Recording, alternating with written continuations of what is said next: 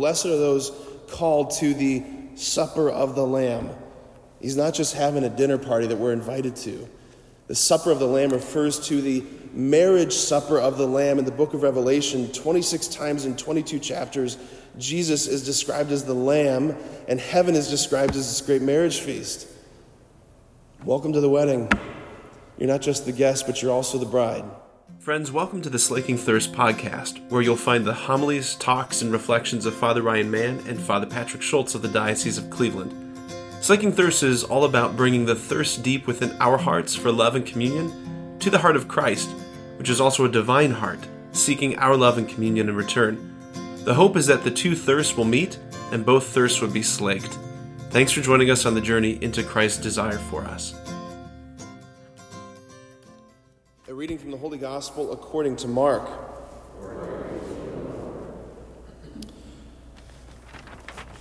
Some Sadducees, who say there is no resurrection, came to Jesus and put this question to him, saying, "Teacher, Moses wrote for us, if someone's brother dies, leaving a wife but no child, his brother must take the wife and raise up descendants for his brother. Now there were 7 brothers. The first married a woman and died, leaving no descendants. So the second brother married her and died, leaving no descendants, and the third likewise. And the 7 left no descendants. Last of all, the woman also died. At the resurrection, when they arise, whose wife will she be? For all 7 had been married to her." Jesus said to them, "Are you not misled because you do not know the Scriptures or the power of God? When they rise from the dead, they neither marry nor are given in marriage, but they are like the angels in heaven. As for the dead being raised, have you not read in the book of Moses, in the passage about the bush, how God told him, 'I am the God of Abraham, the God of Isaac, and the God of Jacob'? He is not the God of the dead, but of the living. You are greatly misled." The Gospel of the Lord.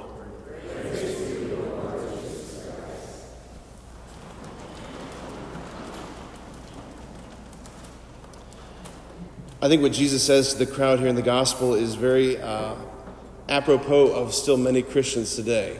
When we think about heaven, and he says, "You are greatly misled."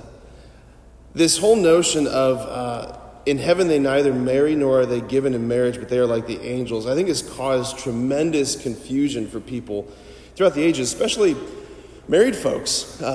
This whole notion of until death do us part, does that mean that in heaven we won't be together, know each other, have any kind of intimacy with each other? Some people are kind of excited about that prospect. Others are kind of saddened about that prospect. That's up to you and your marriage counselor, I suppose.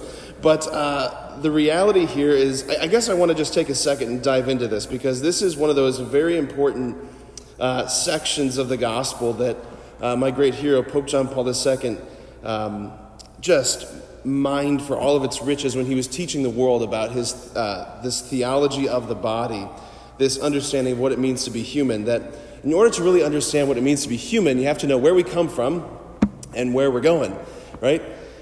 And he always begins with the words of Christ, and this is the section, these words of Christ are the words with which he begins his reflections on the eschatological destiny of man. In other words, the final destiny of the human person.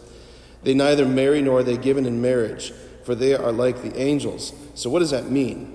Well, to understand what that means, you have to go all the way back to Genesis, when God made them male and female in the beginning and called the two to become one flesh. Why did God make us male and female in the beginning and call the two to become one flesh? In order to image the Trinitarian life on earth, right? God, who is not this solitary, singular being, but a communion of persons, Father, Son, and Holy Spirit, this eternal exchange of life and love. In order for that invisible spiritual mystery to be made visible and physical, God didn't just make a man, he didn't just make a woman, he made a couple whose bodies and souls are complementary and ordered towards each other in reciprocal life-giving love. So much so that when the two become one flesh, they become so much one that 9 months later you often have to give it a name, right? And they become 3 in 1. So God he made marriage in the beginning to be a sign of his Trinitarian life and love, but also to be a sign of the kind of relationship that he wants with us through Jesus, right?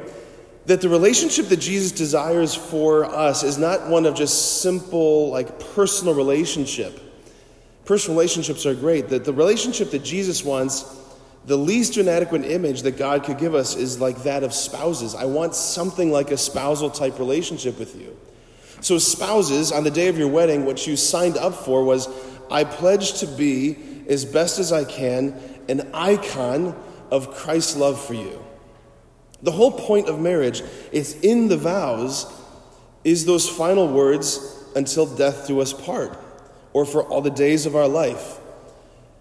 That marriage is about preparing one another for the final breath, that you're dancing with this other person all throughout life, loving, forgiving, trusting, vulnerability, all of these things all throughout life. And together you are training each other's hearts for the life and the love of heaven, so that when you breathe your last and you step out of this life, you simply are handing your spouse off to the dance of the Trinity. That's what the Trinity is. That's what the church fathers called it. This perichoresis is the word that the Greek fathers used. It means a dance. The Trinitarian persons are this dance of life and love. That earthly marriage is simply meant to be the preparation for the eternal marriage, right? The earthly sign gives way to the heavenly thing that is signified by the sign. Just like there's going to be no Eucharist in heaven. Why? Because there's Jesus. There's no sacraments in heaven, because the things that the sacraments signify, you are now in the reality, right? When you're driving down the road on a road trip somewhere, and there's a sign that says 50 more miles until whatever town you're going to, you don't pull the car over on the side of the road and hug the sign and say, "We're here," because that's stupid, because you're not there. The sign says, keep going, keep going.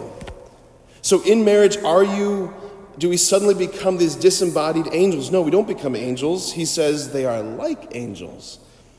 They are like angels, meaning that we are existing in this deeply interpersonal communion, caught up in the intense glory of God. And will you know each other as spouses? Yes.